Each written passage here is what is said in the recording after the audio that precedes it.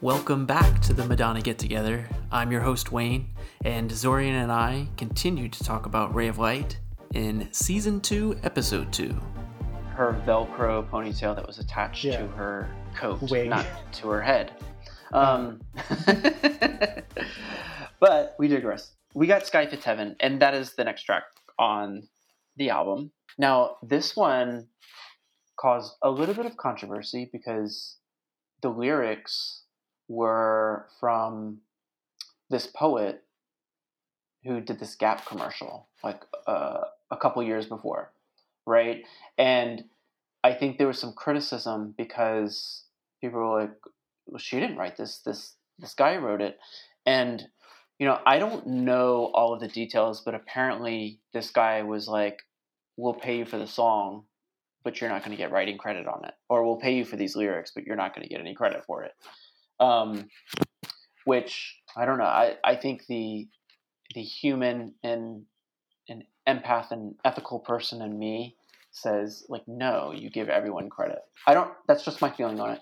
I don't hate the song. I love elements of this song.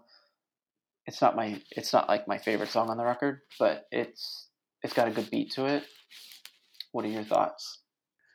Okay, first of all, I love the song because. Okay, first of all, is it the entire lyric that's his poetry, or is it just the first verse and like Ray of Light, Madonna added her own lyrics afterwards? I think Because it may have been that, but she gave Curtis Muldoon credit for Ray of Light. I don't think she gave anyone else credit. And I don't think there was a lawsuit because I don't think the guy argued it either. I think the guy was like, yeah, I got paid for it. And or but I think maybe, people yeah. recognized it because they're like, it's a Gap commercial. We had VCRs. People recorded it. Hmm. For me, I think it's like probably just the first verse, which was his poem, and the rest was her lyrics, like Ray of Light, because Mm-hmm. Fate Fits Karma, I doubt he would write about that. You don't know. We'll have to. I meant to try to look up this Gap commercial. I think I had trouble finding it, which is why I don't well, know exactly what lyrics are being used. Well, it's I saw the Gap commercial and it's only the Sky Fits Heaven part, the first verse, so to speak, and Hands Fits Giving and a little bit here and there. But a lot of it is also Madonna's own writing, but let the lawyers decide about that. Right. I personally feel like, if I go by my narrative arc of this album, nothing really matters is when she realizes she's a mother. Sky Fits Heaven is the journey she goes on to understand what are the morals I'm going to teach my child when it's born. I'm pregnant right now. What do I want to teach my child? Okay, fate fits karma, hand fits giving, so do it. Generosity, going beyond the thing. And it's basically what she went when she was pregnant with Lourdes itself. Like she started exploring spirituality more. She discovered yoga while she was pregnant by doing the pregnancy yoga classes and then did Ashtanga. She went on deep spiritual journeys and all. And she didn't do it on the surface level. Like if you see that ultrasound interview of Kurt Loder interviewing the entire studio and all, Yes. Yep. I don't know if you noticed, she started talking about Vata, Pitta, and all those things. Now, those are actually central concepts of Ayurvedic medicine philosophy, which, if someone is just scanning the surface, will never understand it. But she was diagnosing everyone's in the recording studios, their Ayurvedic body constitution, and everything like that. So that's basically autobiographical of how she was searching for answers to basically impart morals or just a solid foundation for her daughter, which is why after Sky Fits Heaven, it transitions into Shanti Ashtangi because yoga became the core central way of creating that. Yeah. Well, let's get into the next track because I think it was very interesting. Um, I I remember when I first heard it. It's like I didn't quite. I thought it was. I didn't know what to think. I Hmm. didn't know if she was trying to create propaganda, or is it being a little what's the word, pretentious, or is this really her new thought process, her new kind of like way of living? So I think as a fan, it's normal to question things like, oh, what is she doing now? What does this mean? Um, Luckily, they included the English lyrics, so I understood. And it's one of the songs that it's so weird that it's probably the only song that's in another language that I can pronounce. Okay, so the thing is, regarding the pretension part of this album, just to go back a little to Sky Fit 7, it's not like she's saying she's discovered actual answers. She keeps saying, I'm just traveling down this road, but I'm just going to see what resonates with my heart. And because that's the best way to start. It's like when we just try to discover new things, we have to see what sits right with us. And so the thing is, she's never committed to one particular thought process, but she found what resonated with her heart. And at that time, what resonated was yoga, and which is where Shanti Ashtangi comes in. Now, Shanti Ashtangi is basically the Ashtanga mantra. Now, Ashtanga is a style of yoga which Madonna got into post the birth of Lourdes, which is why she has great arms on Rosie O'Donnell and keeps showing them off as well. So this is basically the prayer you chant before every Ashtanga yoga class. It's basically when we start a yoga class, we do the Om chants, Om Shanti, and everything. For Ashtanga classes, this is the specific prayer which you say before starting a yoga practice of Ashtanga. And fun fact, the closing prayer, like when you finish your yoga class, the closing prayer is basically what she released as Cyber a few years later as music. The narrative process is like she's found the answers in a yoga class, and the tracks that follow afterwards are what she discovers in the meditative moments of the yoga class afterwards to give her answers on deeper things. The entire verses are in Sanskrit because that's the original language the chants were written in. And it's basically like you're thanking your teacher for the enlightenment your teacher has given you, the teacher being either the teacher of the class or the great teachers of the cosmos or whatever. But you're just thanking them for their wisdom and what they've taught you, be it yoga or whatever. And you're going to try to apply that wisdom to your life to to evolve on your spiritual journey. And Om Shanti, Om is the sacred sound of the universe, which, unlike Rosie O'Donnell, she got Tom Cruise in her hand with the henna tattoos. But Om basically means the resounding sound of the universe, and Shanti basically means peace. So, so it's basically let the universe resound with Mm. peace. Yeah, that Tom Cruise did not age well. On so many levels. Well, yeah, exactly. Well, thank you for helping me as well as I'm sure Hmm. others who don't know that really understand like what Hmm. she was doing there. And that transitions into Frozen, the first Yes. single off the album, and it's an important. It's really weird because I don't know if she had ever put out a ballad as a lead single before, and I do not count Live to Tell because I don't believe that was the original intended first single from True Hmm. Blue. I think she made it for a movie and it ended up being on the album. That's how I look Hmm. at that. But I think this is the first time she intentionally put out a ballad as a lead single from a full album. Hmm. But I love this was a good introduction of what this album was going to sound like. Like Hmm. it's not like you put on Frozen and then you listen to the other tracks and like, oh, nothing else really sounds like that. But this does, and I think it gave everyone a good introduction to this album and why it was important. A phenomenal video. It's probably one of my it, it's definitely my favorite video from this album, but it's also probably one of my favorite videos ever. I just thought it was so different and so cool. And even though she had this new look where, her hair was, long and strawberry blonde, she didn't care. She put on a wig, she had on dark clothes, she like covered herself up like and she was almost like this witch in a desert. And I love again the juxtaposition of being in a desert but calling it frozen because they were originally thinking about doing this in Iceland or something like that, but something about the logistics didn't work out with that. So they ended up doing it in the desert.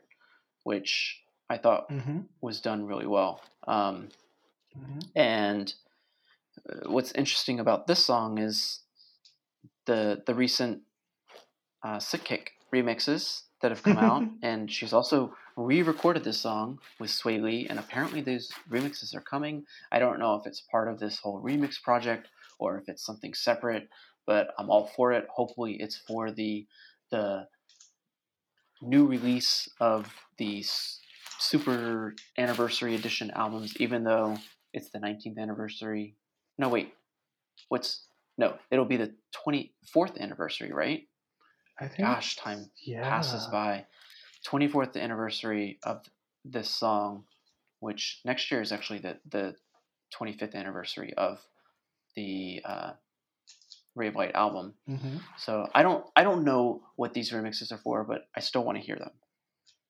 What are your thoughts on this song? Okay, before I get to that, I'm so happy the song's doing going viral on TikTok and Instagram. I'm so happy that Gen Zers are getting into Madonna through the song and not through Like a Mm-hmm. Virgin, even though I love Like a Virgin and all. But I think this song is just such a beautiful song. I think it's such a hauntingly beautiful melody with deep personal lyrics on so many levels. Um, to segue into what I feel is the spiritual arc of the song. So, in a yoga class, we end every class with Shavasana or the corpse pose, where we basically have to lie down and let our body recharge itself and close the eyes, if you've ever done a yoga class. Mm-hmm. So, a lot of people who are really deep into the spiritual side of yoga, if they have a very good practice or what we call it tapasya, they tend to have spiritual visions during Shavasana. And if and the thing is, that entire part of your frozen when your heart's not open, that's basically summing up yoga philosophy to unlock all the barriers of not just your heart, but your entire body and open it. Because when she's saying, if I could melt your heart, it's yes, on a superficial level, it's talking about a frozen lover who's not able to look at you. But if you Right. look at it from a deeper perspective, which is what I'm boring the audiences with all the time, it's basically your higher self is your true lover. And that's basically telling you you have so much more to see, but you're just looking at the superficial world around you and petty problems. There's something beyond that. Awaken that inner self, awaken your open your blinded third eye and see the world that's out there, which is why if you look at the video, she's shape shifting constantly from a flock of birds to the dog to being levitating to be split into three. That's basically a lot. There are many symbolisms to that, but I'd probably spend an entire hour talking about each symbolism in the video because it's all to do with tantric goddess culture as well as the tantric period culture and all. But basically, what it's trying to show is that reality is not what it seems. Whatever you're seeing is not what it is. You have to be have an open mind and an open heart to see reality being disrupted, which is why we see Madonna floating on there, kind of like a Christ-like figure, only to fall down Right. into a flock of crows or just transmute into dogs through martygram undulations. And that's to show that that is reality is not what we see with our two eyes, it's what we experience through our open third eye. That's the true reality of life. But we have to look past the lower concerns. We have to see there's something deeper and bigger. We can only do that but we can't do that when our heart's not open. Makes sense. Makes perfect sense. Mm. So is when you say like the third eye and there's this image of Madonna towards the different parts of the video where there's three Mhm. of her, Yeah. would you say that that's like connecting that theme with like the third eye, and then at the end it becomes one because she has let that third eye open? Yeah, because that is there because also the three Madonnas basically represent three forms of the goddesses. In Greco-Roman culture, it's Maiden, Mother, Crone. In Indian culture, we have a thing called Three Devi, which is Saraswati, Lakshmi, and Shakti or Kali or whatever. And that's basically like tantric philosophy is all about different aspects of the goddess Kali. And the whole three symbolism, 333, with the release of the Ray of Light album. That's the thing. If people actually start exploring Eastern spirituality and Eastern philosophies, they'll be like, damn, Madonna was talking all about it through these 13 tracks on this album. And we just were like, where's the Ray of Light Richie Santana remix? Did that do? That was me. That was me. I'm sorry. It's okay. You're forgiven for your white boyness. But yeah, and also if you notice, when she's towards the end of the video, the black cloth, which becomes like black liquid, is flowing back into her. Yes. That's also symbolic of blood returning back to the goddess, because you see, and I'm trying to make it as simple as possible, but there's a reason for that to happen. It's basically the earth is the goddess, the desert is patriarchy, scorching the earth of its fertility.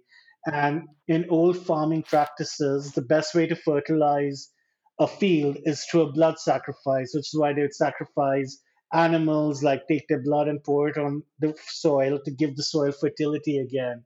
So basically, the frozen landscape, the desert, is basically what the damage patriarchy has done to the protagonist's soul. And the blood coming back is basically taking ownership of your divine feminine energy and reclaiming fertility altogether. Awesome. Again, so enlightening. I think that, and I think it helps that you have all this knowledge, because I think while Madonna may have had this knowledge, I think she has a different way of demonstrating it for Mhm. her audience, because she integrates it into her art. She doesn't want to have to explain it all like you're doing. I think you're actually helping people who may not understand what Madonna was doing to Mhm. help them really connect those dots and make those connections. But Frozen, that's the one I think she probably performed the most when she was promoting this album. Mhm. She did it on some like lottery show. She did it in Japan with the actual black wig and Mhm. dress. Um, she did it on Rosie O'Donnell, which I want to talk about because in a lot of these performances, especially in Europe, there's kind of an understanding where you lip sync when you come on the show. Mhm. And so, and yeah, we know Madonna lip syncs a lot of the time. I mean, in performances, and Rosie was no exception. I Mhm. mean, she performed live on Oprah and MTV Awards. I want to point that out, and we'll get to Power of Goodbye and those performances in a minute after this song, because those were hard listens. But I I was so I don't know why. Okay, this is what I don't understand. Why did she bring a whole orchestra on the Rosie O'Donnell show just to lip sync this song? I think it's because she was campaigning for that biopic about Roberta Gaspari, the violin teacher, and that was her student orchestra. And that was basically Oh, to promote well, no, awareness for that. that was Oh, Power of goodbye. That Goodbye was on the power goodbye. VH1 awards, Yeah, yeah, but yeah, this yeah. one she had like a whole grown adult, and I'm like, you pay these people to lip sync this so that you can lip sync this song? I mean, I get creating like this ambience and this kind of like background thing of what you're doing, but I don't think I would say this. I don't think she needed it. I don't think she needed an orchestra behind her to help sell this performance. I think she did a great job just on her Hmm. own, because the only reason why I paid attention to the orchestra is because I knew she was lip syncing, and I'm like, why do you have an orchestra behind you? We can't hear them really playing. It would be different if I heard, some like live strings playing. That would have Hmm. been incredible, or at least like turn them up so we can hear Hmm. them. Or maybe they were mic'd and it Hmm. just flowed well with the song. I don't know. That just stood out to me. And again, like random things stand out to me when I'm watching Madonna or anything. Um, but what I will say is, on the outro, the house band Hmm. played "To Have and Not Hold," and they played like this jazzy, kind of like Muzak version of it, and I just Hmm. thought that was really cute. Oh God, the music to have enough to hold. But It was kind of like jazzy. It was just like you could just bounce to it. oh God, but When I was hearing the demos of Frozen, the entire song is so different in the demo version. And Mm-hmm. surprisingly, the second verse is actually from the Be Careful demo. The love is a bird, Mm, she needs to fly. That's basically from the Be Careful demo. And even the yeah. which he hears originally first in the Be Careful demo, then got used in the Frozen demo. So just those demos are just so fascinating to hear how songs evolved and what they became into. But yeah, the final album version is obviously the definitive version of that song, no questions. What's your favorite remix of Frozen? Well, I'll tell you my favorite remix, and then I'll tell you my favorite performance. Mm-hmm. My favorite remix from it will be the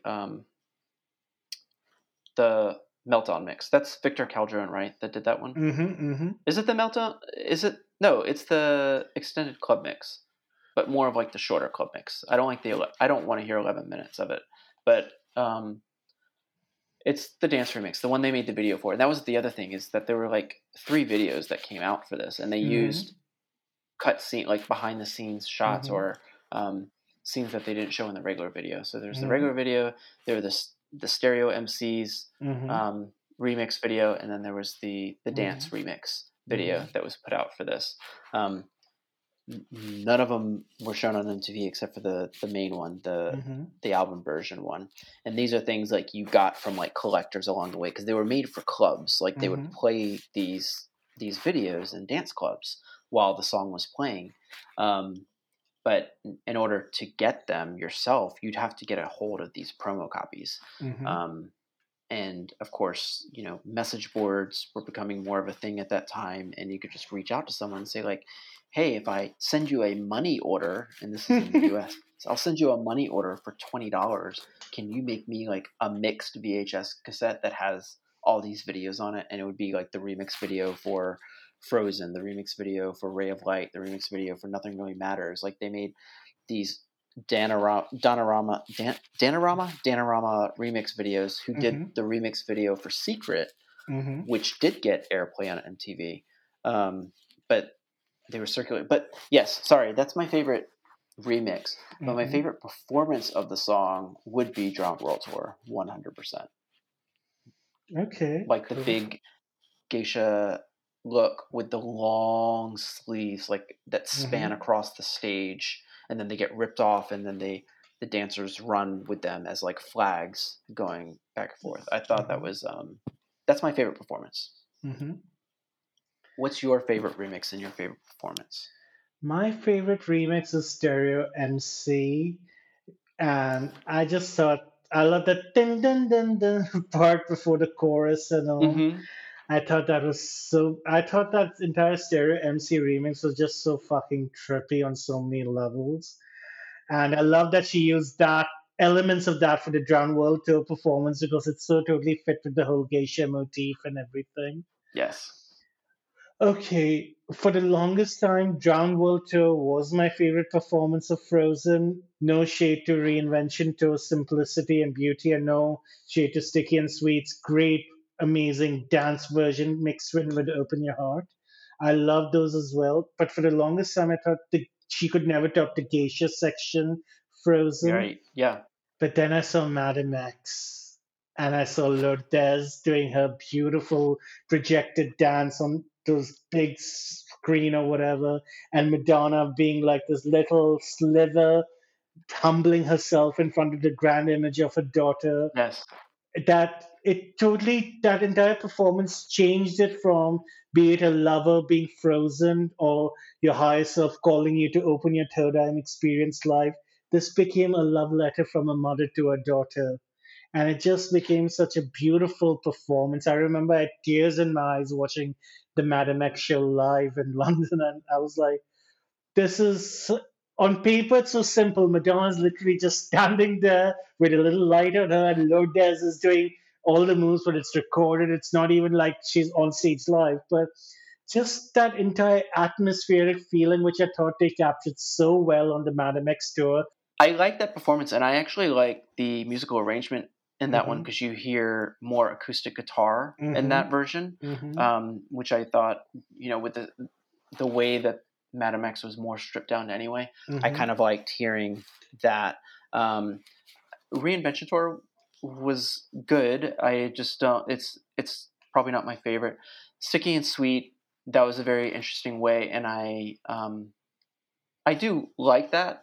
But yeah, the standout for me, 100% is Drown World Tour. Mm-hmm. But a close second would probably be Madam X / Sticky and Sweet. Madam X is a reinventor. Yes. Okay. Then from Frozen, we go Mm-hmm. into The Power of Goodbye. Yes. And I'm sure you can tell me the kind of spiritual journey into this song. But just for me, it's an okay song. It's not one of my favorites. I think we're getting to the part of the album where after Frozen, we're now getting into a lot of slower songs, Mm-hmm. and it's almost like she did a slow rise into the fast tracks, and now she's kind of like we're on we're on the descent. I won't say the decline. I'll say the descent to just kind of like mellow out for the rest of this trip before we go underground, so to speak, with the last song on the record. But for this one, it's a cool song. Mm-hmm. I don't know if it was a great choice as a single. And we didn't talk about this, but Drowned World was not a single in the Mm-hmm. US. It was only a single in the UK and European Mm-hmm. market, while Power of Goodbye was released as the single for America as the third Mm-hmm. single. The video she looks incredible in the video. And I believe it was also kind of an homage to a Joan Crawford film, Humoresque. The whole beach scene was part of that. It, it's a beautifully shot video. It looks really cool. The song's fine. I mean, I'm not trying to like shit on it, but it's not again. It's not like one of my favorite tracks. We're getting into the point where a lot of these aren't necessarily my favorite tracks as you get towards the. I like listening to it. I'll go ahead and just say my favorite remix is the Dallas Austin remix because I cannot. I can't listen. The other ones are just too unlistenable for me. But tell me your thoughts on the song, and then tell me your favorite uh, remix, and then we'll talk about the performances. Okay, so we're gonna widely disagree, but I think Power of Goodbye is in the top three in this album. I think it just Okay. those lush strings are so fucking beautiful, especially after the bridge where they go into full volume. I Yes, remember I will agree with that. that is like, when I first heard it as a child, as a teen, a new teen, my heart was like literally racing at how beautiful that entire thing was. Um, there's again a spiritual motif to the song because, like I said, Frozen is basically the Shavasana time of the yoga class, so to speak, in the journey. This is basically when you've awoken up and you're basically like understood what you have to do. You're cutting ties to all the toxic relationships in your life, not just the one whose heart's not open, but not just them. You're cutting off toxicity from your habits. You're cutting off toxicity from cycles which are vicious and constantly repeating. And also, here's the thing where there's so far we've seen a lot of Eastern mysticism here. Here comes a little bit of Kabbalah with one lyric. You were my lesson I had to learn. I was the fortress you had to burn. Why is there a Kabbalah reference? Because that's actually based on the tarot card called the Tower, which is traditionally in Kabbalistic texts, the number 16 is the Tower card, which also means the burning fortress in many esoteric not esoteric systems. And that is basically about that entire card is about, if we say water is the cleansing rebirth, fire is like baptism of fire. You burn it, let it grow again. So that's basically what the drowned world is where she was unconsciously rebirthing. Power of Goodbye is where she's consciously making changes. Uh, Mm.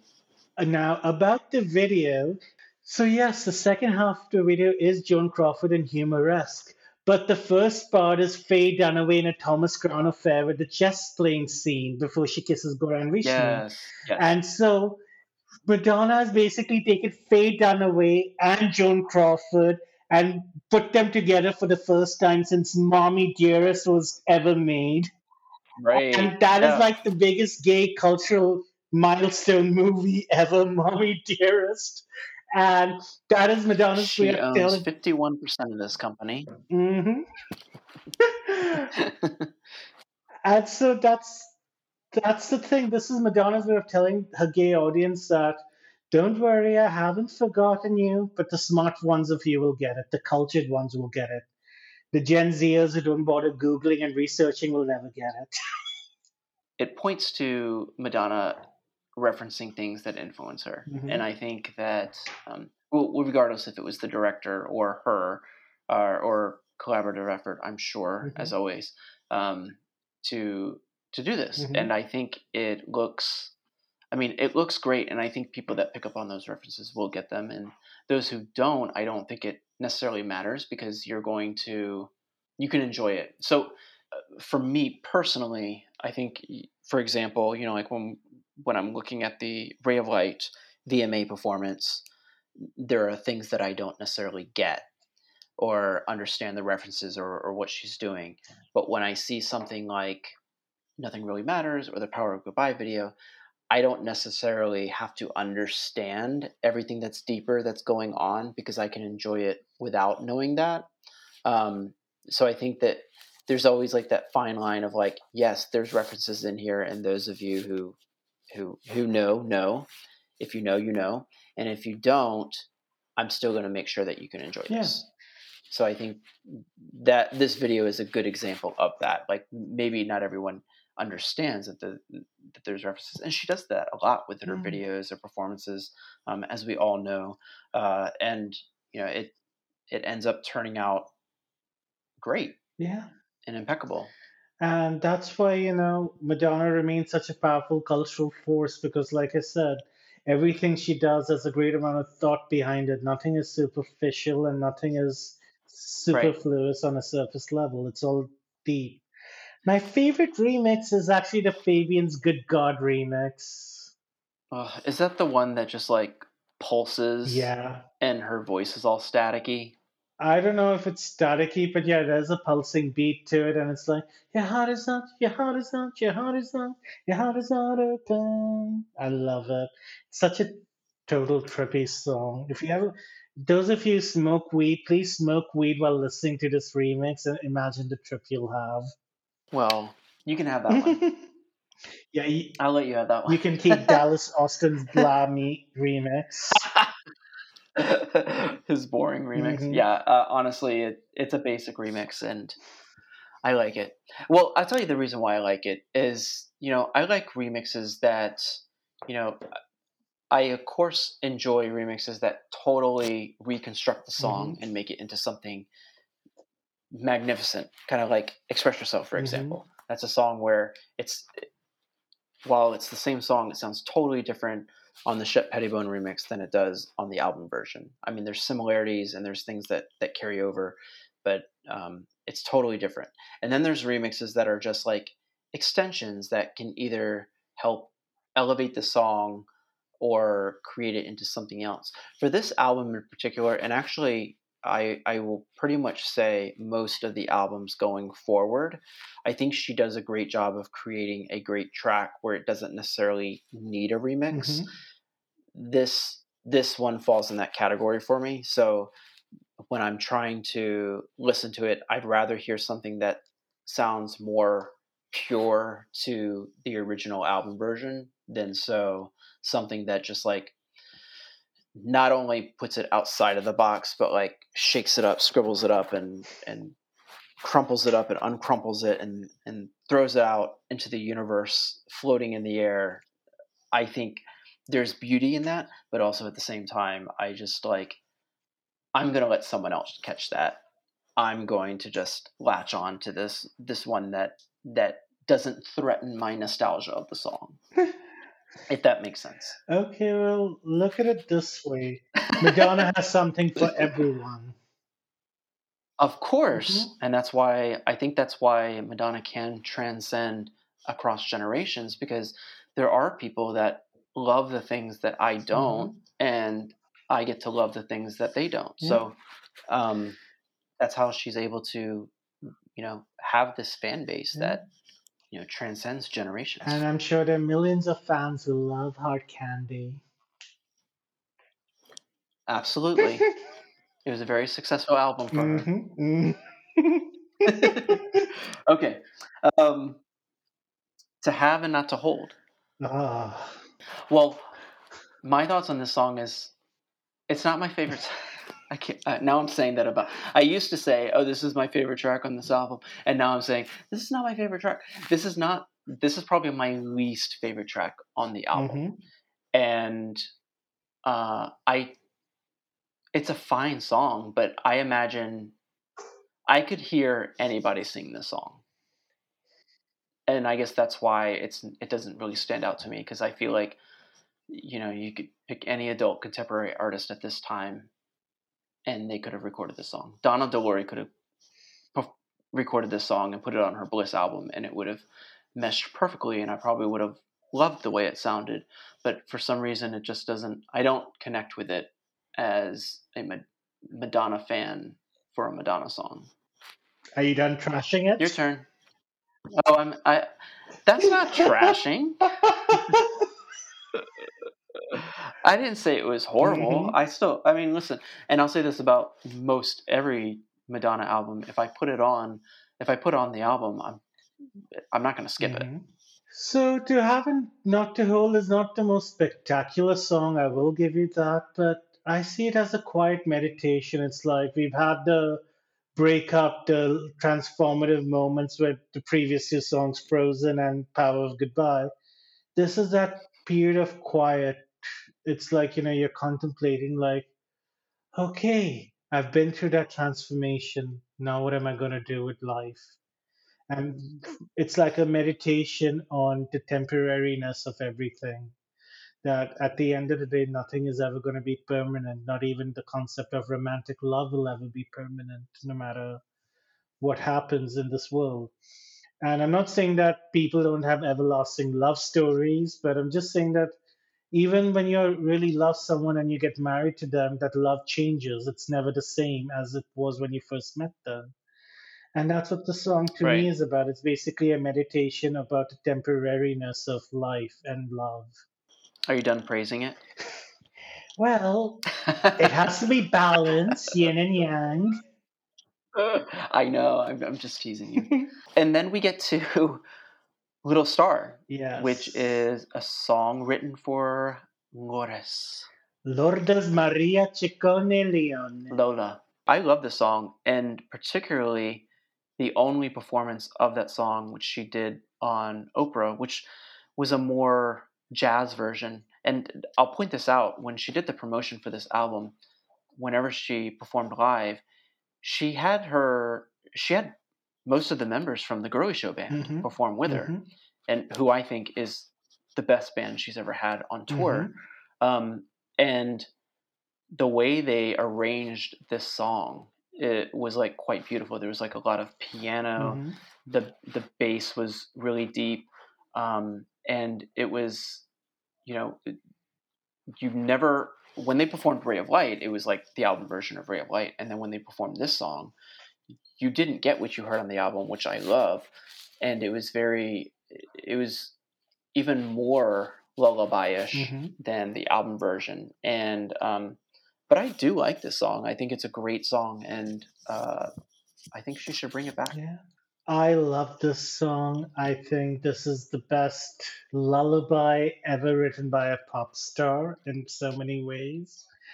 Um, I think the song is just pure love for Lourdes. This is like, I don't think any other child got a pure love song, not to bring about sibling rivalry, but no other child got a pure love song the way Lourdes got it. I love the fact that this song is just pure love. Like, a lot of, like, when you have songs about family members you love, they get all schmaltzy and blah, like Mama by the Spice Girls, for instance, or something like that. It's really, I do like that song. yeah, I mean, we all love that song. We all have mothers who put up with us, but it's like, you know what I mean? This song doesn't have any sense of sarcasm or irony, and you can't really even call this song schmaltzy because you can feel that pure emotional, deep. rooted maternal love Madonna had for the birth of Lola, which okay, Yeah, you don't get that same sort of. You get fear with intervention for Rocco. There's an element of fear of what to do. There's an element of searching with looking for mercy in so many ways, like the desperate search for answers. But with Lourdes, this is probably the most happiest she's ever been because that time the world wasn't. We were living in a pre 9/11 world. There was so much positivity going on in so many ways or the other. Madonna was just at the happiest time in her life, and this song just captures pure, unadulterated happiness without any sense of irony or any sense of schmaltziness or negativity of any form. it's a very sweet song, and um, I enjoy not only just like the lyrics of it, Hmm. but musically, I Yeah. think it's a great composition too. Also, there's one lyric which really, if you think about it, is actually so simple on the surface but so deep. You breathe new life into my broken heart. I think that's such a deep Right. lyric if you think about it, right? It's like, and if you go by the narrative, it's like the protagonist in this ray of light narrative novel journey has broken up, changed everything, but now finally, that after that quiet meditation after having knocked the hole, finally she experiences joy for what it truly is and what it truly should be. Which I think is a great transition for us to talk about the last song, Oh, Merverl. oh yeah. This is about her mother, and Hmm. I think there was something that happened, right? Like she heard the music because I think this music is this existed previous to her, Hmm. writing it and recording it, and this was one of those instances where the music inspired her to write the lyrics, Hmm. and it's this very dark song about her mother Hmm. and how she processes that and how she processes her death even to Hmm. this day or this point in time in 1998. And this song reflects that and these kind of like deep thoughts, I mean, deep and dark thoughts that Madonna has Hmm. when she does think about not only the remembrance of what she has of her mother, but Hmm. kind of like the physical aspect of what's happening now. What does she look like now? Just a bunch of dust, or her spiritual and where she is now, Hmm. like, and Madonna kind of processing that and writing it through these like mysterious type lyrics. Um, I'm gonna have you give your take, of course, because I know this kind of like finalizes the album, Yeah. and I know that you've had this great insight on how you think the album flows, and Hmm. ending with this song. Tell me your thoughts on it. I see this as a song for postpartum depression. Wow. Okay. Tell me more. So, if you look at the entire thing from the narrative which we've carved out so far, it's basically a soul that was reborn onto planet Earth after washing away all its sins and still making plenty of more sins along the way until it reaches this point where a bad relationship leaves her without any love in her life but a child to take care of. And yes, that child brought her incredible, unadulterated happiness, but once happiness is fleeting at the end of the day, happiness is not something that we can be 24/7. After the excitement of the new birth, the chance of maybe life can be all beautiful, reality sets in. And that's like, is this really what? Am I going to make the same mistakes my mother made? Obviously, Madonna's mother's never could make too many mistakes because poor thing passed away when she was only 5. But you know what I mean? It's like repeating the sins of our parents or our family, which we had to endure, repeating all the negative shit, not only which we'll project onto our own children at the end of the day, because we do project our issues onto our children, but also imagining I've brought a new life into this world, but what is this child going to think of this world that we are still living in? Because let's face it, post Lola's birth, so many crazy, catastrophic world events happened in so many ways, right? which Right. is maybe that's another discussion for prophetic Madonna. But what I'm trying to say is this is basically where we've seen the light two, three times through this album. The first being with Ray of Light, and we had the big disco lights of Skin to show us seduction. Then we finally have an adulterated light of love through uh, Little Star. But now the darkness is coming in. That's how depression kind of seeks in for some people. It's like Mm, through happiness, we enjoy it fully, but when darkness comes and takes over our soul, we just feel numb and we're not able to handle it. And that's why there are the images of her mother passing and death, because that's the only idea of motherhood she has. Technically, Madonna, that's the only mother she knew, the one who passed away when she was only 5. exactly. Yeah. So it's that thing, the anxiety of what am I going to pass on to my daughter? Yes, I've had my spiritual journey. Yes, I've contemplated the meaning of life through different philosophies and all, but now I actually have my flesh and blood child in my arms. Things are This is not the end. This is going to basically get tougher and tougher with time passing by. And then it's also like, part of it is also a little suicidal in a way. Like, what if I die? What if I Right. basically, die and I can feel the ground swallow me up with the ants marching across my back and everything? Is that the last image my child will see of me?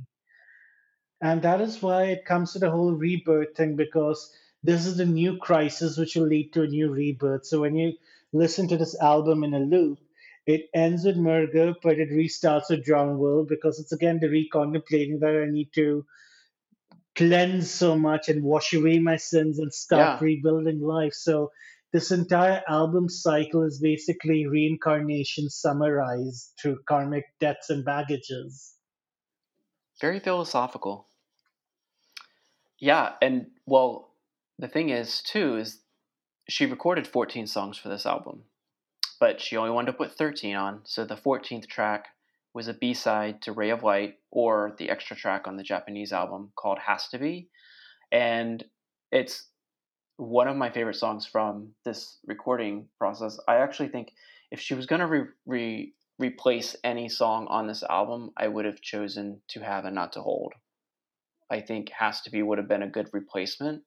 I know it messes with your your narrative for this album, but I to me I just love Mhm. this song. I can sense a visual of what this video or imagery could look like. Um, and for some reason, the image that always comes to mind is like my favorite. One of my favorite paintings is the Salvador Dali's the Red Mhm. Elephants, where it's like the elephants with the long stilt-like legs and the big thing on the back. And I imagine Madonna just being in the back of one of them and traveling to her kingdom, um, where she's finding someone out there because she knows there just has to be someone out there. You know, Finally, you've given me a trippy way of looking at this song. Finally, Gotcha. At the end of at the everything. end of everything, you finally give me a trippy version of the song, and I love it. Now, there's a reason why Madonna chose 13, because 13 in the tarot is the number of death. It's the death card, so to speak. Hmm. No. And we, Oh, when it ends. And but yeah. I'm sorry. I didn't mean to cut you off. Go ahead. but yeah, death is never an ending. Like she said in the Die Another Day making of the video, pain is just an illusion and death is just a doorway from one life to the next. So at the end, that is why it's 13, because we're all trapped in the cycle of death and rebirth. That's why if this album is played on the loop, we are Mm. going through different incarnations altogether. Um, Along with that, I think has to be works as track 14. Why? Because that's basically, I would say, not discounting your Salvador Dali imagery, because that's so fucking perfect. I love that. I'm gonna just Google that image and just like listen to Has to Be on a loop, imagining that. Thank you for that. I think Has to Be as track 14 is basically the soul when it's died in Murgo is thinking there has to be a greater meaning. I can do better. There has to be a way. And maybe there's someone out there who, if you go by the Greco philosophy that we're all half empty souls and we're looking for a soulmate to complete us, maybe that's part of Madonna's spiritual journey, because we know Madonna is a deeply romantic person, minus whatever the Right. public might think of the people she dates or marries. She is a romantic and she truly does believe in love, which is why her songs about heartbreak can really hit you on the soul level. So this could basically be like, like I'm not giving up on this journey because, there has to be something. Hence, I'll leave the heavenly realms and reincarnate into this hellish earth, this drowned world, and find him Yeah. or her, depending on which era of Madonna's sexuality we're looking into. Well, there you have it. That's Ray of Light, the Yeah. album. Um, oh, you know what? We never talked about the Frozen lawsuit where her song got banned in Belgium for copyright reasons. I went back and I listened to that song, and like, yeah, I hear the melody. I mean, I don't know, but I think the ban has been lifted, right? Like, it can be sold in Belgium again. Okay, for Yes, I no, do you know? personally think that that guy has such a small metaphorical penis about everything. I'm like, Oh, stop. Some people have songs that just sound similar, and this was just. I think this was an instance of, I even perhaps she heard this song well, uh, in well, passing and the melody got stuck in her head. I don't think it was intentional. I don't think people can yeah. confuse the two songs, which is what copyright is really supposed to be about, is not being like duped into thinking that you're listening to something when someone else actually wrote it. I think there are songs that have had way less connection or sound alike ability that have been dragged and lost. And I think in this instance, uh, Madonna has prevailed because I think they have lifted that Well, ban. it was only Belgian. Ooh, don't be talking bad about the Belgian fans.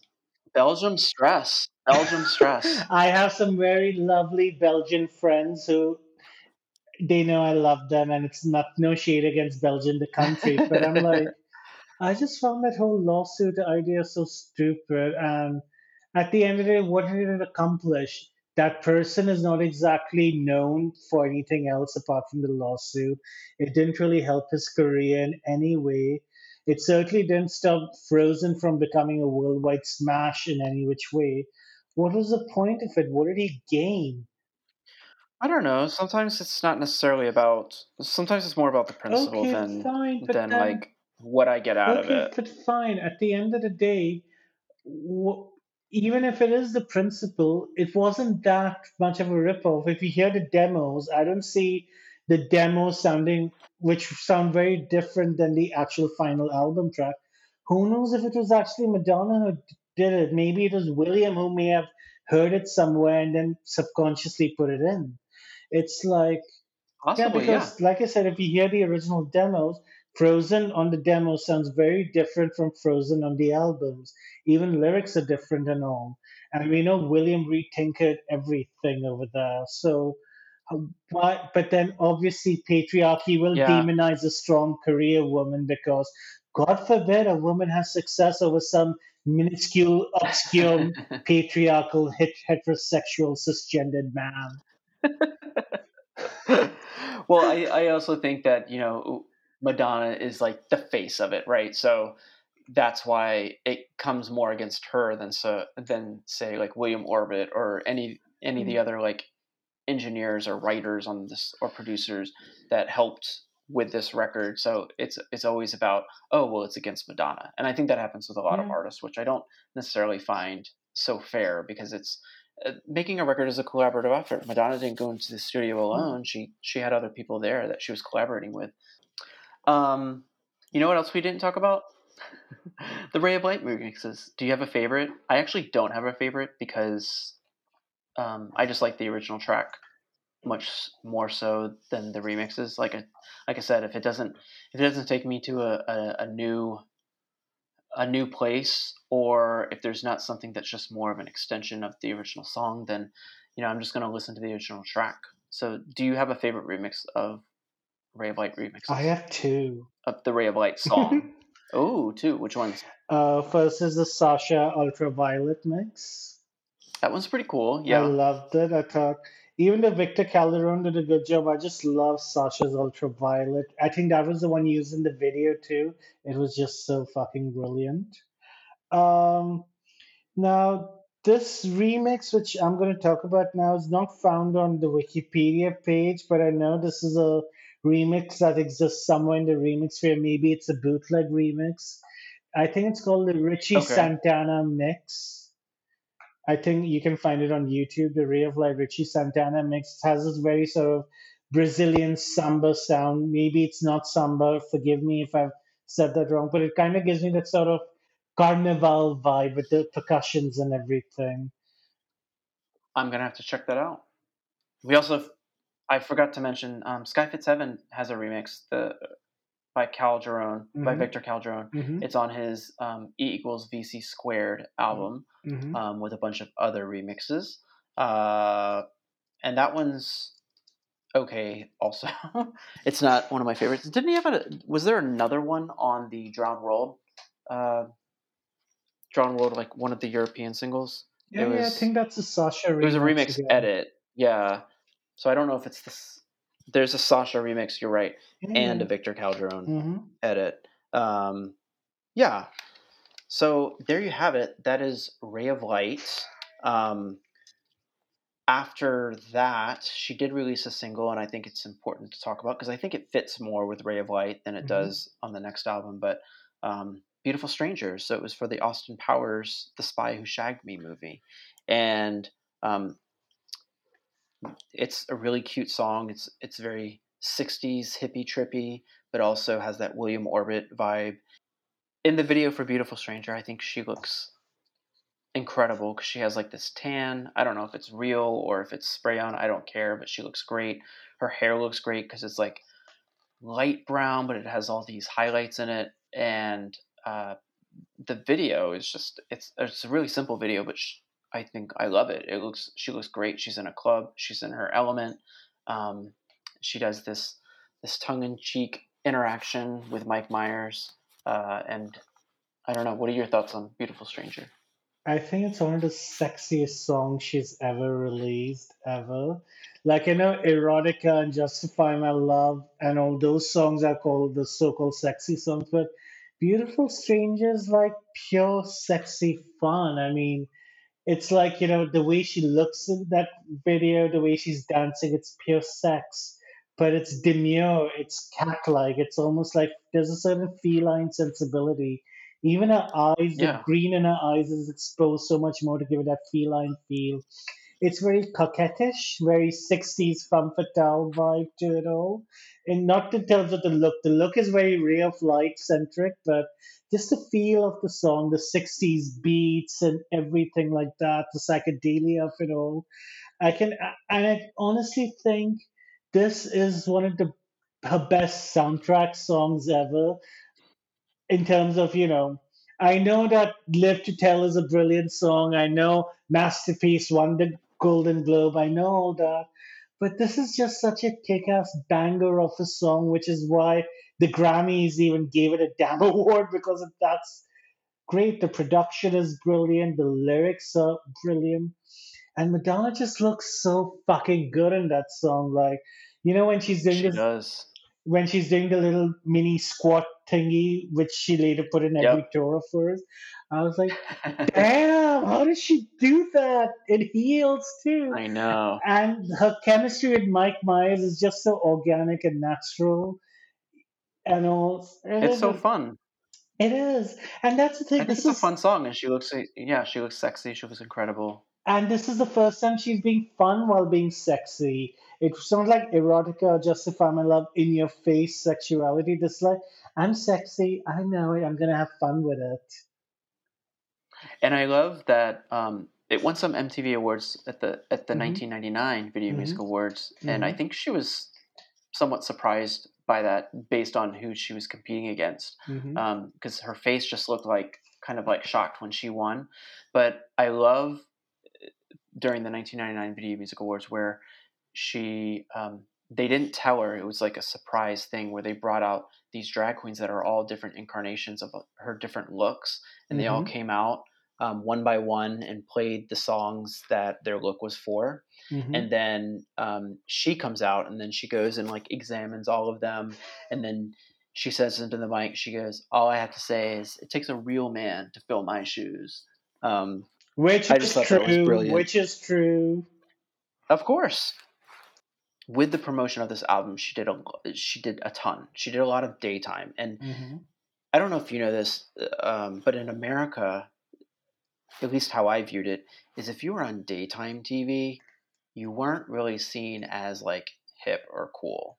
Like if you're showing up on Oprah, and I know she had already done Oprah and Rosie for the promotion of Evita, which made sense for Evita, but Ray of Light was like her comeback, right? Hmm. Like seeing her in daytime TV and all these kind of like what I want to call like old people shows like 60 Minutes, when she was on there, when she was on Mary King, I was just kind of like, I don't know if I like this daytime, appealing to this older audience. Like we were saying with the Oprah, it's like all these housewives and moms and stuff like that. Like the banter, the games on Rosie and letting Rosie wear the crown and the Jane Seymour Bottoms jokes. I was like, what are you doing? I hated that.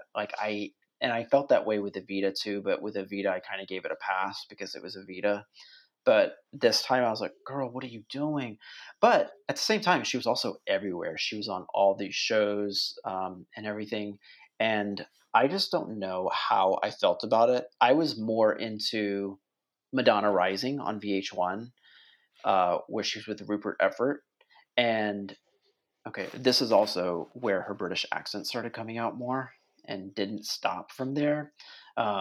But I loved that because it was the first time we went in depth and she shared songs and stories of her beginnings, which she never really did before. I mean, she talked about them sometimes in her career, but she never like went really deep into it.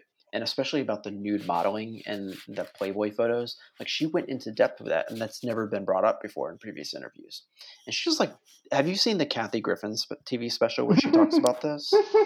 It's so funny because like I think it's like an old HBO special from like the late '90s where she talks Hmm. about Madonna being on Madonna Rising with Rupert Everett, and I don't know. And then with MTV Ultrasound, how we got a look into her recording process, which we'd never seen before. And I think it really had to do with her daughter, like eh, that whole control thing with her daughter. She didn't want people to just take pictures of her. And I think this was her way of giving back to the audience without having to reveal too much about her daughter. Like, don't worry about her. Don't worry about my daughter. You want to talk about the nude pictures from Playboy? Let's talk about those. You know what I mean? Like, just let's talk about something other than my daughter right now. So I was too young to care about whether she's on a mom show or whatever during that era. I mean, I honestly just feel that, this was basically Madonna trying to show the world that she's mature, that she doesn't need to do True. do the same old things. I mean, she's done primetime interviews throughout her entire career. I'm sure she's probably at that time used to it all. And let's face it, the last major primetime appearance she had was that infamous bedtime eras thing with David Letterman, where you saw how that turned out. I think she was just, from what I remember, she was just disenchanted by the whole nighttime talk show scene. And I think this is a time where she wanted to talk about very deep things, which you can't do on primetime shows, especially nowadays where we have celebrities playing all sorts of games on Jimmy Fallon and Jimmy Kimmel and all, instead of talking about anything Hmm. deep. And Madonna wanted to talk about really deep things in her interviews. And yes, I wouldn't say she didn't want to talk about her daughter. She talked plenty about Lourdes in every interview, Right. but she didn't want. I think she was just being protective, not to show get too much spotlight on the world. Because remember, this is her first child, and I'm sure she understands that. Maybe she had the fear that a newborn child being exposed to cameras and everything can mess him up in many ways, and she was just being a protective mama about it. And it's also, I think that's classy not to put your firstborn on TV, because look at the Kardashians parading their babies everywhere, or the Real Housewives with their children, or whatever, or just reality TV when it becomes baby centric. There's a certain it's like you're exploiting your own innocent child for Right. TRP Yeah. gains or what ratings or whatever. I think she was just being Or getting them an sensible. Oscar nomination. Exactly. So that's the thing. I personally feel that this is her trying to not exploit Lourdes in any which way by putting her in front of the camera, front and center. She gave the world those beautiful Mario Testino Vanity Fair pictures of Lourdes, Yep. which I thought were beautiful, and Madonna looked so beautiful in that entire shoot. But Oh, 100%. the thing is, why would she was just being protective about Lourdes, and she didn't want to waste it. She was at a very deep time in her life, studying philosophy, studying various spiritual texts and everything. When you're in that headspace, the last thing you want to do is go on a show run by a has-been stand-up comedian just for cheap thrills and a laugh. Yeah. Well, I think what was interesting too, a couple things. Mm-hmm. Well, I'd also like to point out we got Behind the Music. Mm-hmm. They did a special, an hour and a half episode for Madonna, Mm-hmm. Mm-hmm. and that was incredible because she again went into, and I think this was a very down to earth Madonna we saw Yeah. during this time period. I Yeah. think, and this is the last time we really saw a true down to earth Madonna who kind of just told it like it was, and um, just let you know that she's a human being too, like Mm.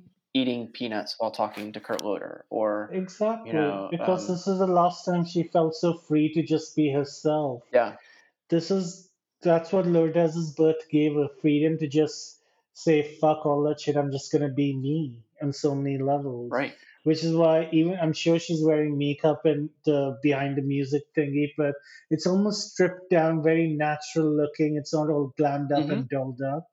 It's almost like she's looking like a new mother without too much time to put on heaps of makeup, but she's just being herself and being chill about it.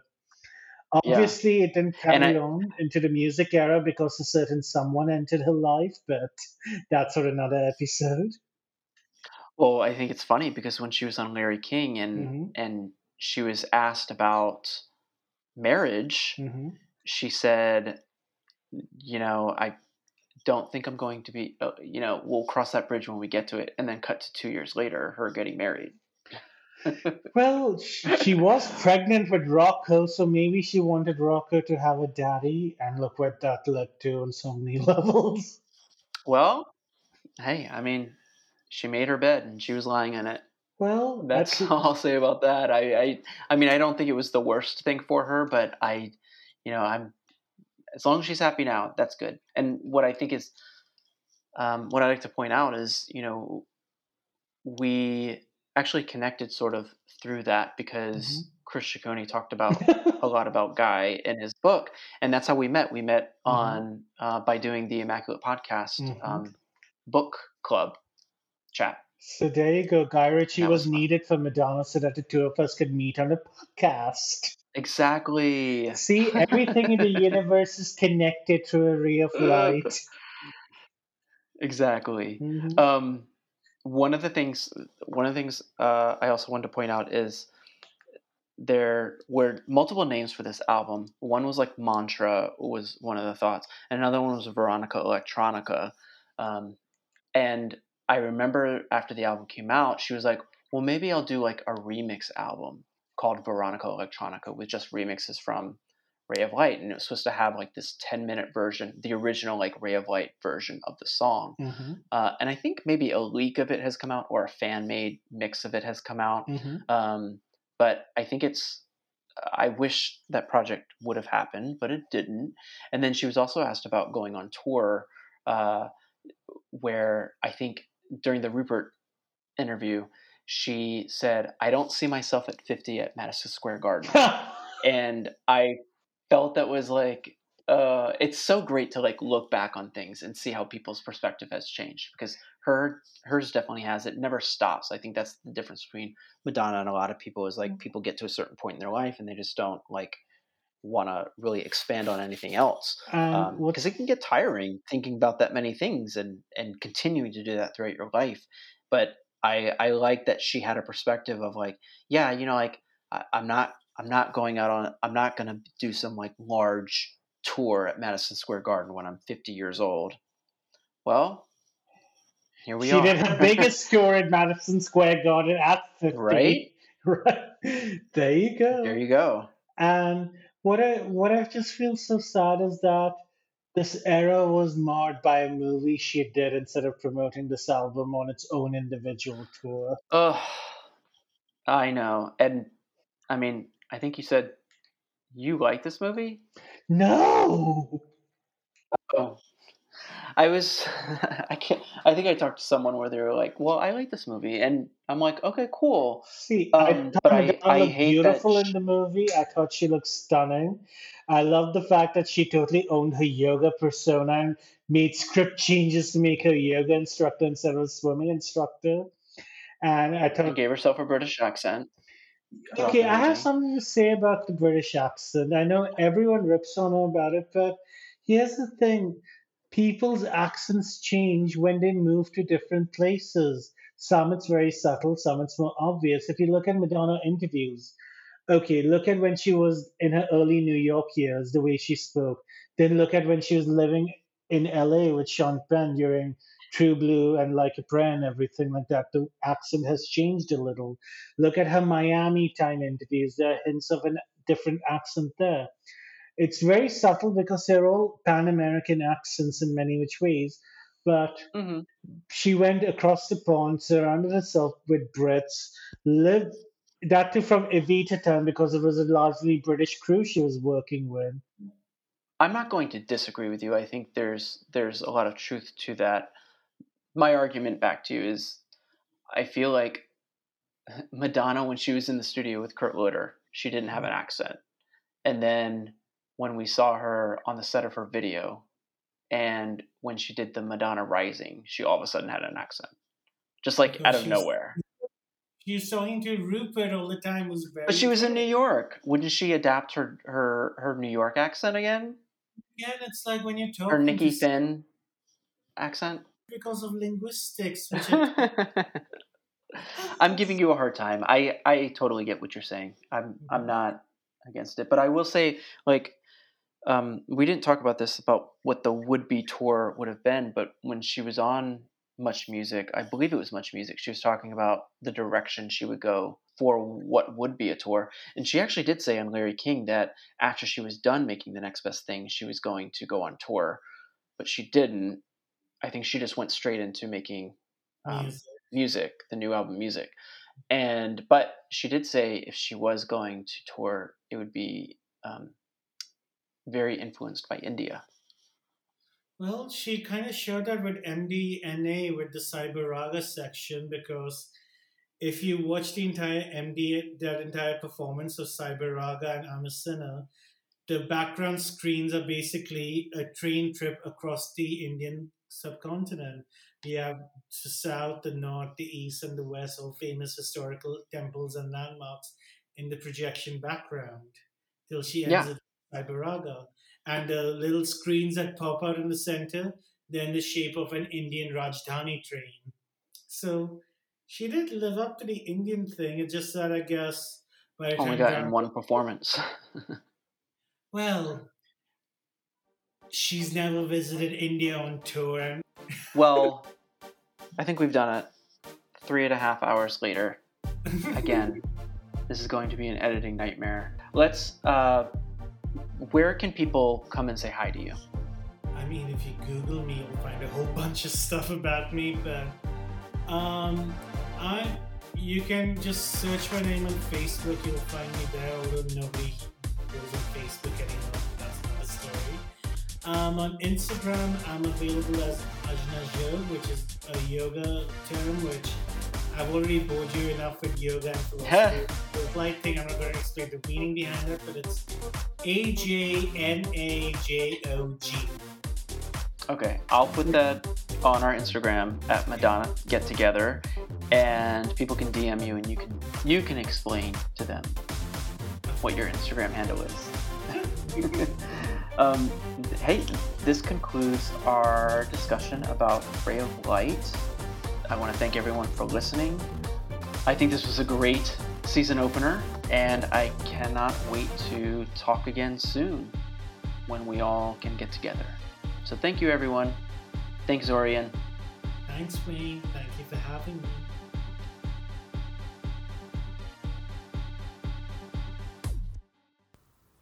You know, as much as I would love to include everything in the episode that was recorded, sometimes depending on the sequence of the conversation, how many tangents we've gone off on, and I tend to go off on a lot, some things just end up on the cutting room floor.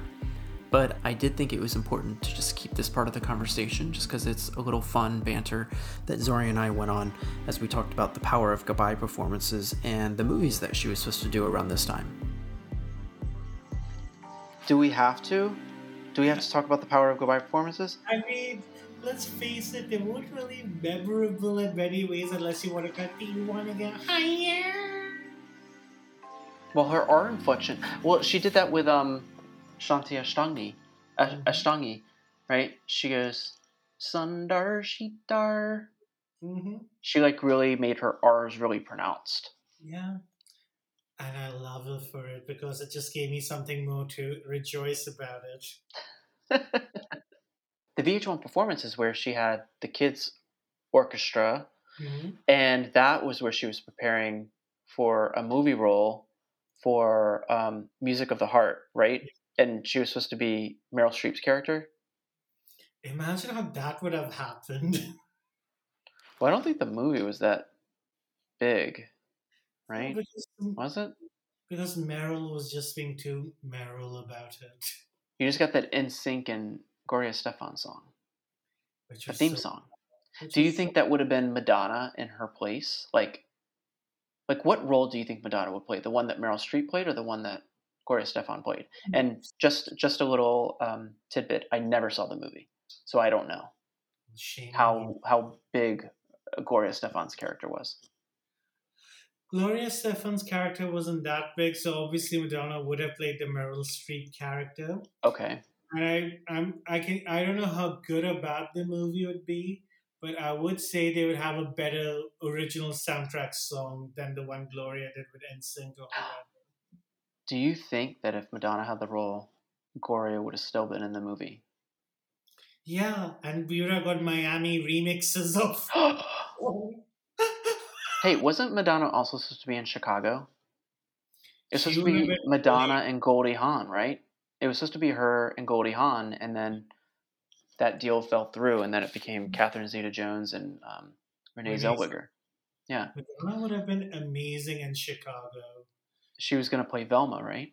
Yeah, and she would have totally been amazing in that movie. That could have given her the Oscar, but Catherine Zeta-Jones got it. You know, Well, hey, Madonna's still alive. She has time. yes, she has a biopic to win the Best Director and Best Movie Oscar.